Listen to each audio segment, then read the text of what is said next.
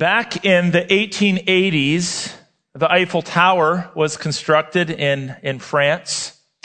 And I know this is hard for us to comprehend, but apparently the amount of metal and materials that went into this tower totaled over 10,000 tons. I'm not even sure what that would look like, but that's a lot of metal.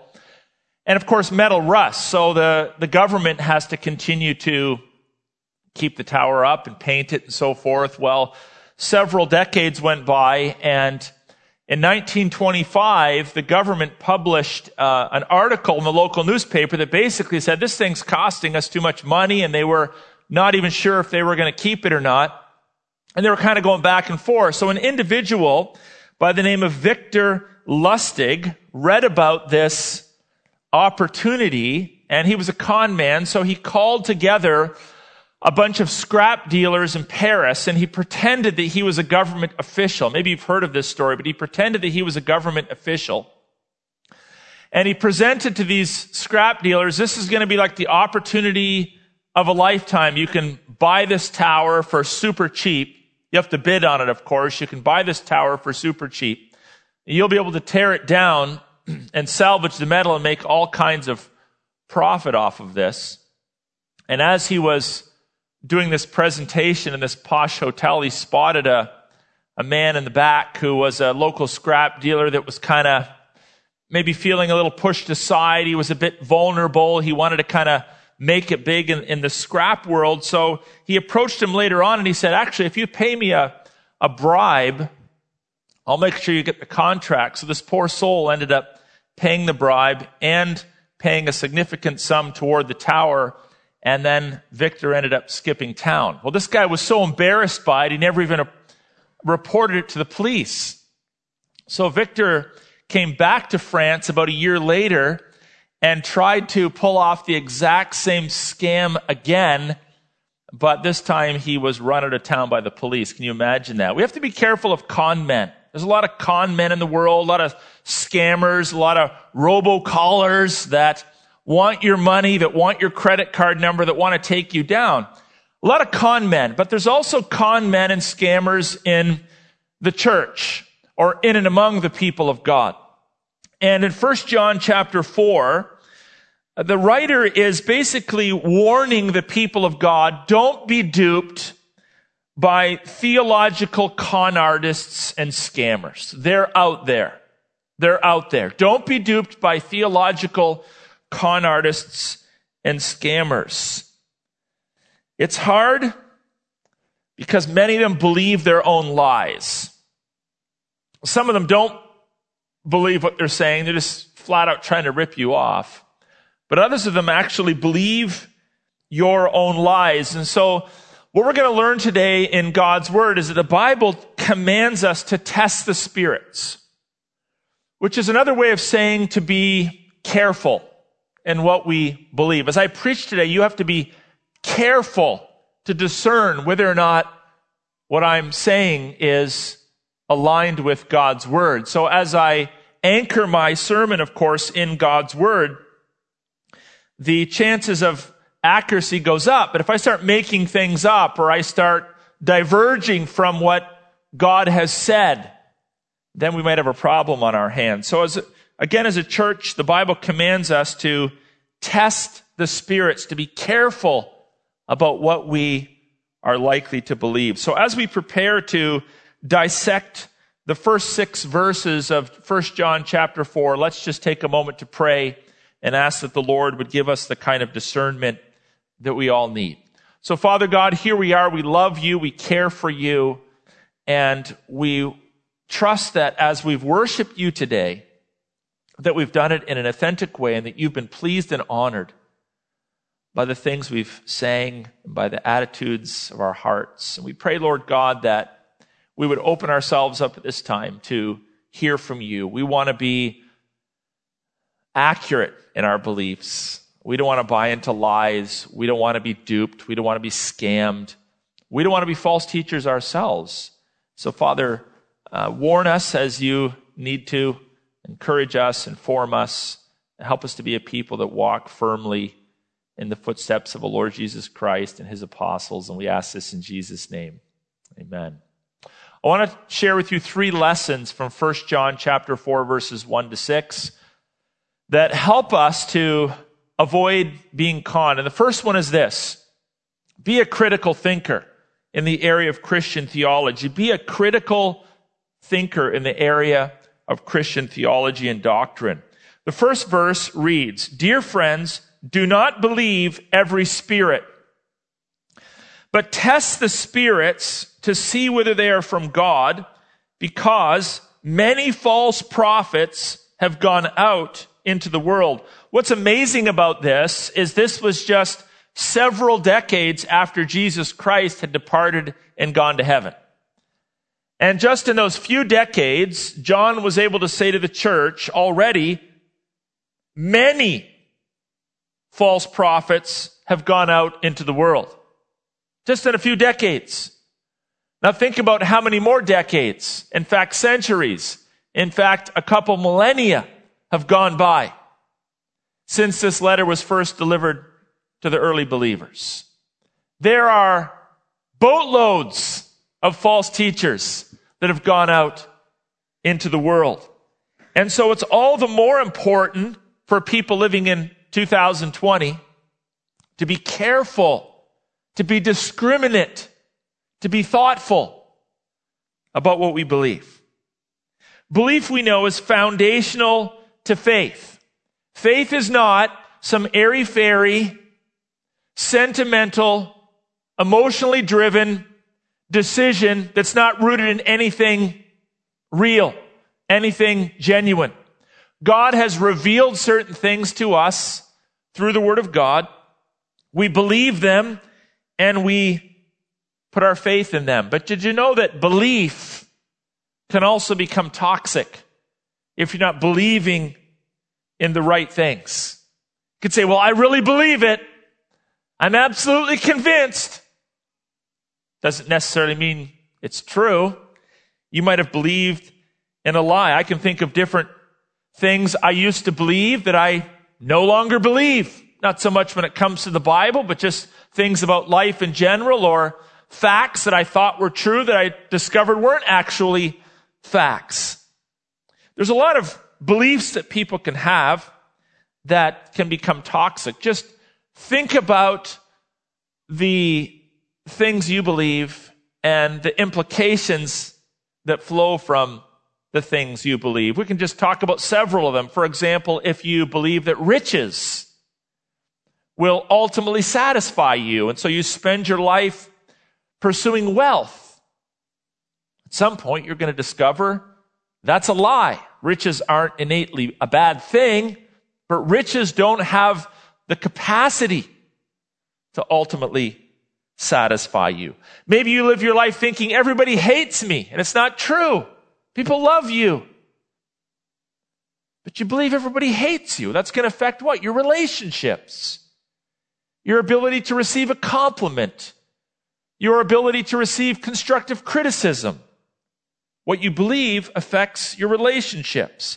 If you believe there are many gods, and you go around worshiping many gods, well, that's going to affect your ability to connect with the true and living God. In fact, he will say, no, I'm not interested. I'm not going to share my glory with other gods. You might think, I come to church, but I have nothing to offer in ministry. You may be ignorant to the biblical teaching on spiritual gifts, that God has given every true believer spiritual gifts that are to be used to edify the body of Christ. If you're not aware of that, if you're not knowledgeable of that, or you've denied that, or you don't believe that to be true, that's going to affect your capacity to honor God with your life. If you believe this lie, so common in the world today, love is love, whatever that means, you might end up loving the wrong thing or engaging in the wrong sexual activities.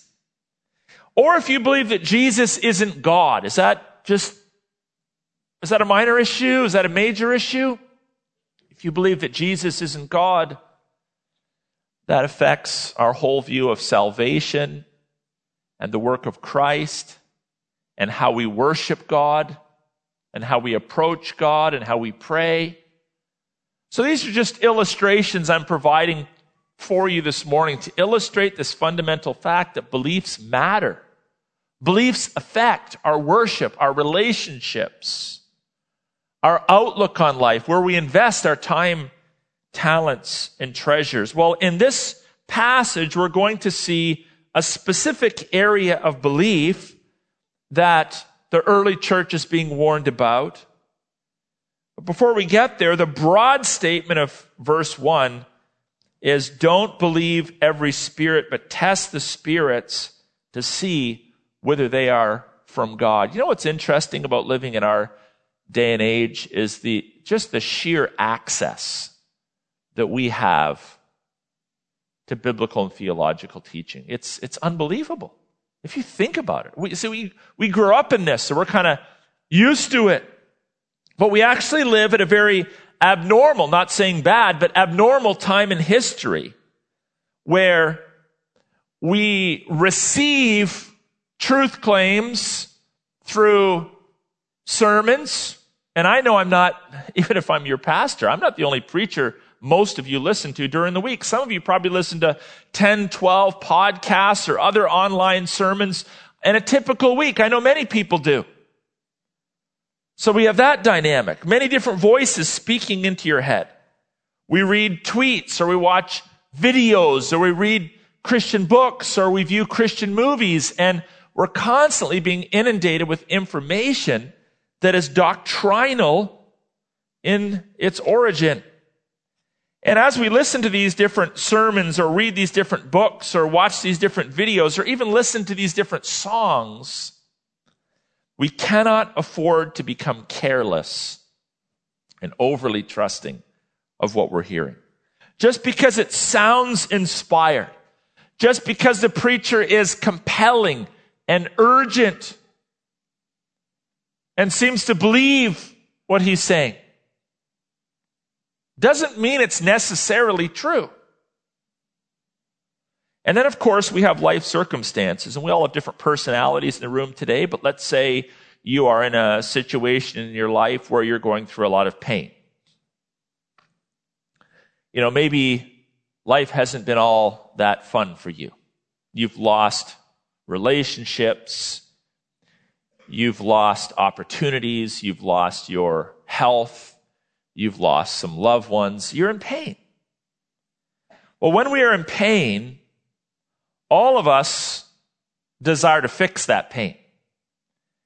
And if you're anything like me, you want to fix it as fast as possible. We believe that perseverance and patience is a virtue, but how many of us are going through our week saying, oh, yeah, I love to persevere. I love to be patient. No, we want our problems to be solved now. But if we're in pain, it's easy to look for simple solutions, is it not? And if someone's like, here's 3 steps that'll fix your problem, I'd say, oh, we're going to believe that. Or quick promises or flashy solutions. And if these things fail to alleviate our pain, what happens? We can be destroyed in our faith. So we have to be careful about believing something because it seems to be a Band-Aid or a fix to some pain that we just desperately want to offload. Or if we're highly social. And the primary reason, if we're honest, why we go to the church we go to is because that's where our friends are. It's got a good vibe to it. There's a lot of people my age. Well, if your bottom line for picking the church that you go to is the social aspect, what if false teaching starts to be taught? What if false doctrine starts to be spewed? It's like, well, I can't leave. These are where my friends are. And like the frog in the kettle, we just get used to it and it becomes normal. We start to believe it. It starts to affect us negatively. Or maybe we're the kind of people that love history, and so we resist change. And perhaps we've been hearing something taught to us since the time we were young, and it's not true, and kind of know it. But we don't want to walk away from it because we love history and we resist change. And this is the way it's always being in our denomination or in our church or in our family. Or, this is increasingly becoming a problem in our world today, most people, let's be honest, if not all of us, have spent many more cumulative hours in secularized, godless educational institutions than we have studying this book. And we earn degrees in mathematics or engineering or sociology or psychology or social work or nursing or English or history, and all of these disciplines are taught to us from a secularized, godless worldview. Do you think that there's not going to be some leakage there? Like, you don't have the capacity to necessarily process every single thing you've ever heard, and it might be true that you're a Christian, but actually your worldview is more of a secularized worldview than a biblical worldview. And so you might even read something in the Bible, but you resist it because you're so steeped in your secularized worldview. So you resist truth. Well, to all of this, the Bible says test. Does it not say that in the text? It says test. So your personality, your history might stand in the way, your education might stand in the way, your emotions might stand in the way, your social circles might stand in the way, but into all of that, God's like, I want you to test the spirits. Test means investigate the source of the supposed word from God, the doctrinal claim, the theological statement that you've heard. Because there are, present tense, many false prophets. So we can't drop our guard, church. We can't say, well, the church dealt with the heretics 150, 200 years ago. No. Every generation has its own false teachers. The language of the text also is interesting. It says they've gone out, meaning they've spread far and wide. They could be anywhere. They could be here. We have to test the spirits. We have to filter what we've heard. When you turn on your tap in the city of Windsor, you put your glass under the tap and you drink the water. Do you know where the water's coming from? The Detroit River. But we wouldn't feel comfortable going down to the Detroit River with a glass and just scooping her up, especially in the heat of July, right? Glug, glug, glug, glug. No, we wouldn't want to do that. So how is it that we're comfortable drinking water from the Detroit River when it comes out of our tap? Because something happened between the river and our faucet. It was filtered. It went through a series of processes, and then it was chlorinated so the contaminants, the debris, the yuckiness was taken out of it. We need a filter as well between our ears and our brains. We're going to hear a lot of things taught. We're going to receive a lot of truth claims. We can't just say, oh, well, sounds right. And we need to filter it. And what is the filter God has given to us to separate that which is true from that which is false? It's this book. So it's necessary then for us to understand the basics minimally of this book. How do we do that? We need to test doctrinal claims against Scripture. Now, I understand that when 1 John was written, the Word of God had not yet been canonized, meaning affirmed and wrapped up in one book. They had the Old Testament. Many of the New Testament books had been written. I don't know how many of those books this first century audience had access to. I don't know. None of us know that. But they did have the words from the apostles and the prophets to guide them and direct them. We now are in a place where we have a redemptive historical advantage over the first century believers because we now have a canonized scripture. It's all finished. It's tied up. It even has a little bookmark in it. We have the Bible. It's written in our language. 99.9% of us are literate. We can read it. We have the advantage of Christian orthodoxy. We've had 2,000 years of discernment, fighting to rely on, to make sure that what we're reading and hearing is true. Now, previous to this in 1 John, the audience had also been exposed to different tests. There was truth tests in different areas to test truth claims for different doctrinal matters. You remember that there were several moral tests where they're asked to really evaluate their righteousness. This is another doctrinal test, and it relates specifically to Jesus Christ. It's a Christological test. It's basically asking us, do we have the proper notion of who Jesus is? You don't want to get this one wrong. So at verse 2 and verse 3, we read, "This is how you can recognize the Spirit of God." Someone's preaching, someone's teaching, someone's writing, someone's tweeting. How do I know that what they're saying is true? This is one core. It's not the only test, but it's one core test. Every spirit that acknowledges that Jesus Christ, now by the way, as I've taught earlier, the word Christ is not Jesus' last name.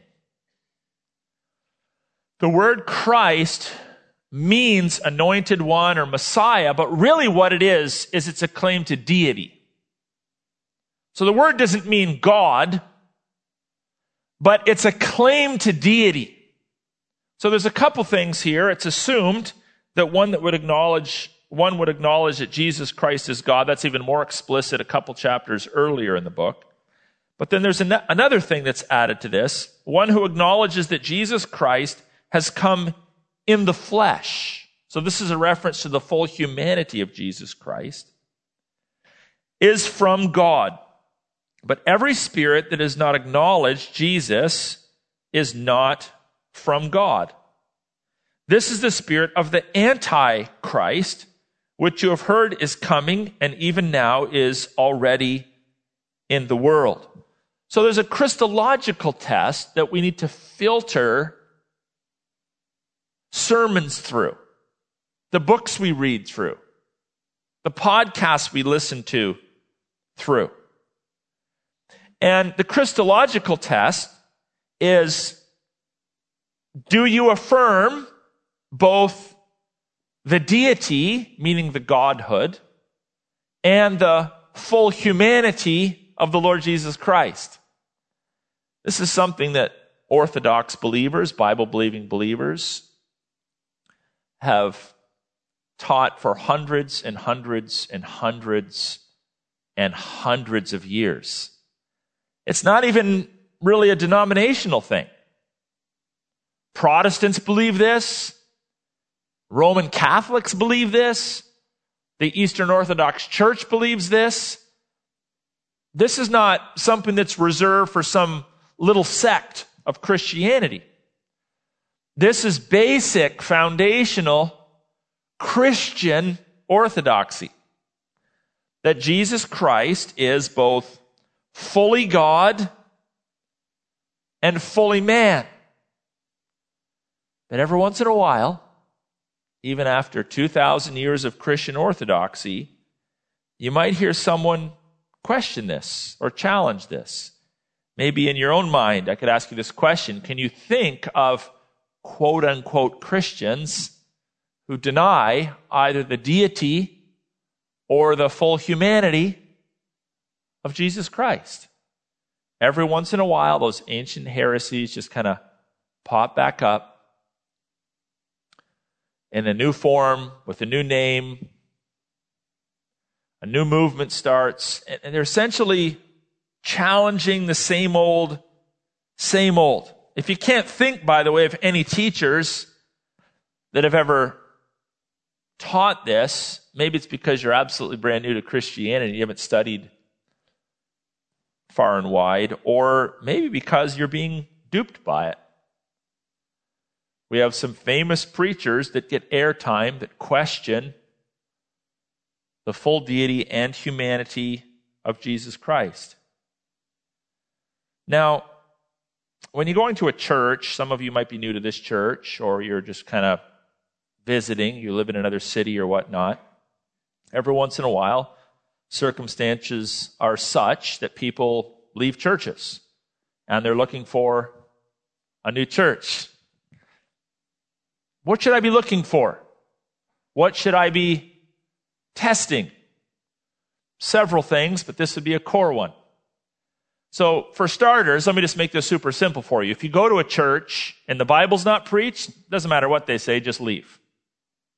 There's no future, there's no hope to that church, there's no spiritual fruit that's really going to be born of any significance in a church like that. So ground zero is, if the Bible's not being preached, forget it. But if the Bible is being preached, you want to make sure that it's being preached accurately. And so a little more difficult test that requires some discernment is, what do they say about Jesus?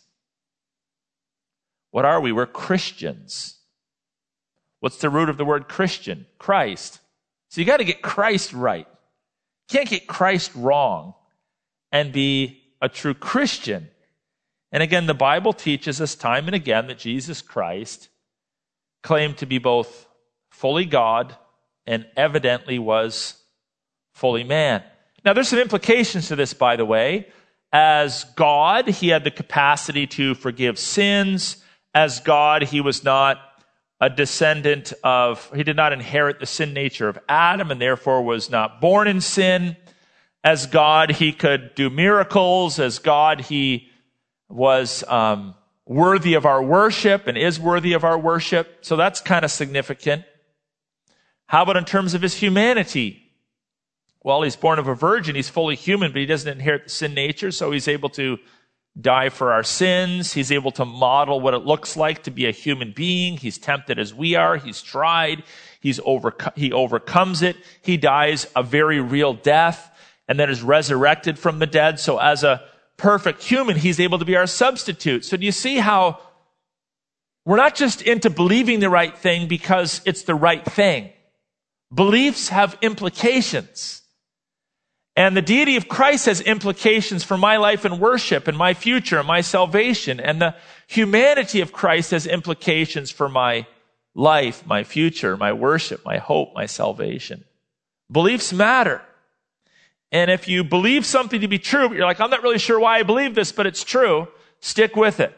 Because in time, God will reveal to you through the proclamation of his word and through your study of his word why this stuff actually matters, why biblical preaching, having the right beliefs actually makes a difference in our lives. You know, Paul was also struggling with this. Back in 2 Corinthians chapter 11, he speaks of false teachers that are in and among God's people. And there he writes in verses 13 and following, for such men are false prophets. And then he labels them as this: deceitful workmen, disguising themselves as apostles of Christ. And no wonder, for even Satan disguises himself as an angel of light. So it is no surprise if his servants also disguise themselves as servants of righteousness. But then these words, their end will correspond to their deeds. Now, this is it can be a little bit of a frightening verse because it uses words like deceitful or disguising comes up 3 times. And you're like, man, well, if they're in disguise, how do I know? Like, do I walk around all afraid and worried all the time? No. You listen to their words and you ask, do they align with the Bible? Again, we have an advantage. A lot of people think, I want to go back to the first century church. I mean, look, it was just great back then. So many wonderful things. Well, obviously there was some wonderful things going on in the first century, but I like being 2,000 years removed from it. I kind of like it because I have an advantage 2,000 years removed from it. I had the advantage of studying and researching and looking at 2,000 years of the church's fight for orthodoxy. There's not too many fights that come onto the scene anymore that no one's thought about before. We have the advantage of reading the arguments and looking back at the ancient creeds and saying, yeah, this idea of Christ, Jesus being the Christ and being in the flesh, this is orthodoxy. We can follow that trail of beliefs right back to the beginning of time. And just every once in a while, heresies pop up that challenge one or the other of those beliefs. So we have the Word of God and centuries of Christian orthodoxy to compare these truth claims to. Remember, if it's new, it's probably not true. Third, we can be encouraged by our greatest resource. So rather than just kind of leaving us with a warning, the writer kind of shifts and he gives us these words of encouragement. You, dear children, speaking to the church, are from God and have overcome them, because the one who is in you is greater than the one who is in the world. You've overcome. Have you ever heard someone say, oh, that person has strength of spirit? You heard that language? They have strength of spirit. What do we mean by that? They have a resolve. They have a certain confident poise about them. They have strength of spirit. But what we really need is strength of spirit with a capital S. The strength of the Holy Spirit. And in verse 6 of this text, we're told we have that. That Spirit is called the Spirit of truth. The Holy Spirit who lives in us wants to lead us into truth. The Bible says here, we have overcome them. I think there's three things. I don't want to get like super technical here or anything, but I think there's three things that need to be considered from this phrase. We have overcome them is both present. It relates to our position in Christ. Secondly, I think it's anticipatory. It reminds us of our eschatological hope, our future hope, that in the end we win because Christ has won. And third, it's invitational. It's inviting us to live a life that overcomes evil. It's all three of those things kind of wrapped up into one. It's a present reality, it's anticipatory, and it's an invitation, all of which are meant to foster in our lives hope. Verse 5 and 6 read, they are from the world and therefore speak from the viewpoint of the world, and the world listens to them. Who is the them? The false teachers. We are from God. So notice the contrast here. Two different kinds of people. We are from God, and whoever knows God listens to us. That is the apostolic witness. Those that saw Christ were commissioned by Christ or Christ's apostles to preach and teach the word of God. We are from God, and whoever knows God listens to us, but whoever is not from God does not listen to us. This is how we recognize the spirit of truth and the spirit of falsehood. These two verses are a lot about contrast. It's trying to drive into our minds there's two kinds of people. There's those that follow the words of the world and those that follow the words of the maker of the world, the words of God. Now, the reason why this writer in this context appeals to himself, he doesn't say here, we are from God, whoever reads the Bible is listening to God, is because, again, the Bible had not yet been canonized. But the words of these men that the early church were called to listen to would eventually be canonized in the Word of God. So we kind of have to make a little bit of an adjustment in our thinking. We're not out looking around for apostles and prophets today to give us a new word. We're looking to the words of the apostles and prophets who wrote these words and asked the early church to listen to these words. Again, two different viewpoints here, the words of the world and the words of God. What is our default? Our default is to listen to the words of the world. That's where we start off. So if you're not a believer, you're not listening to God, you don't have it right, you're listening to the things of the world.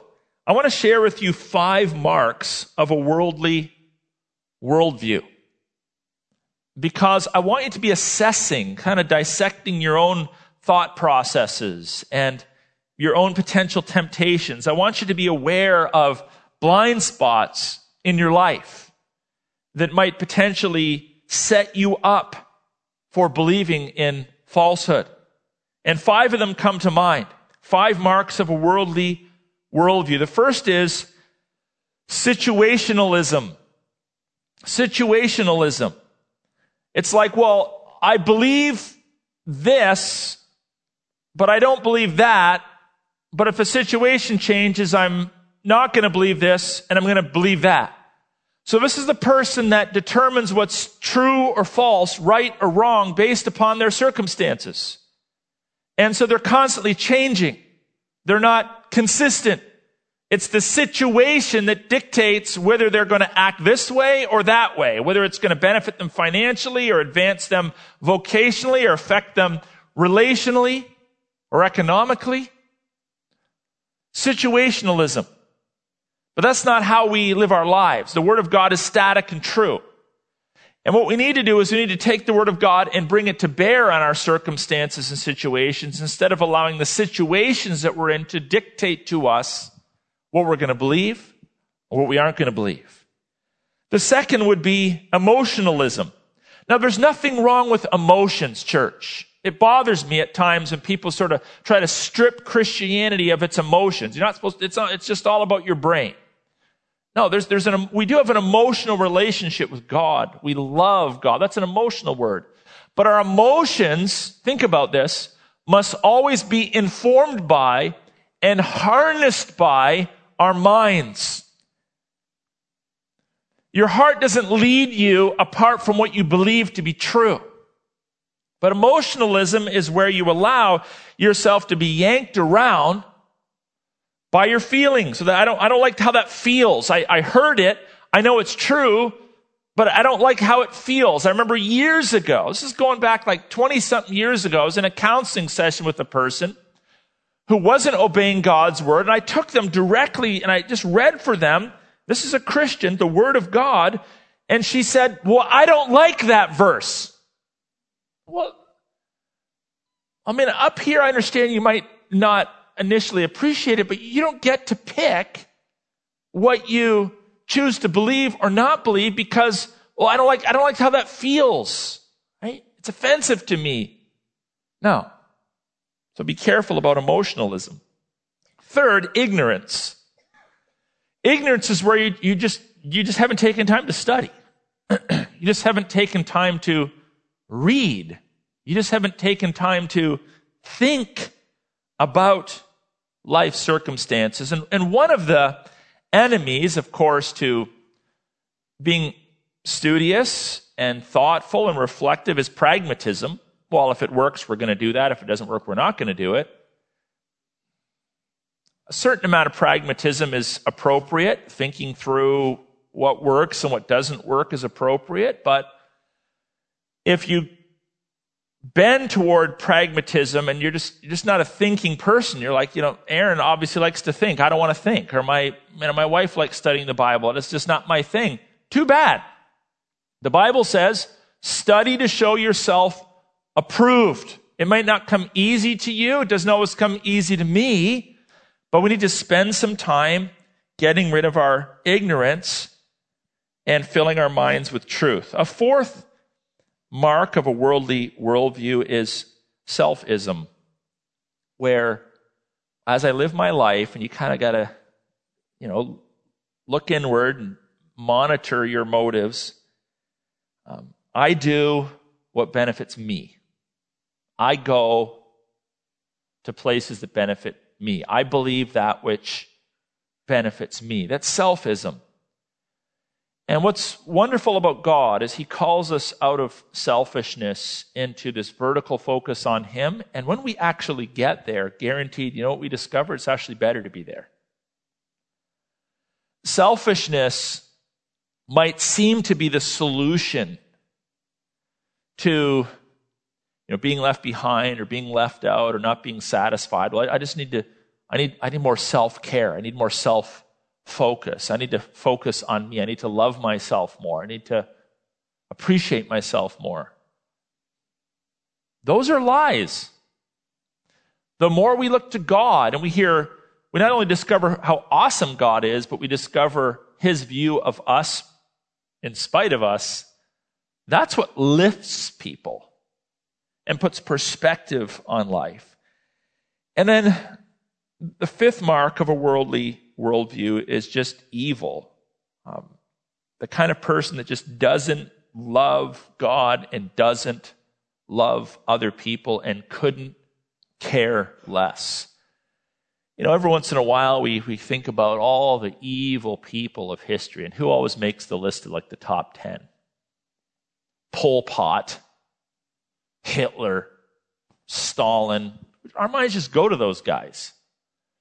But there are some very wicked, very evil people in the world today. And I know many of you have encountered them.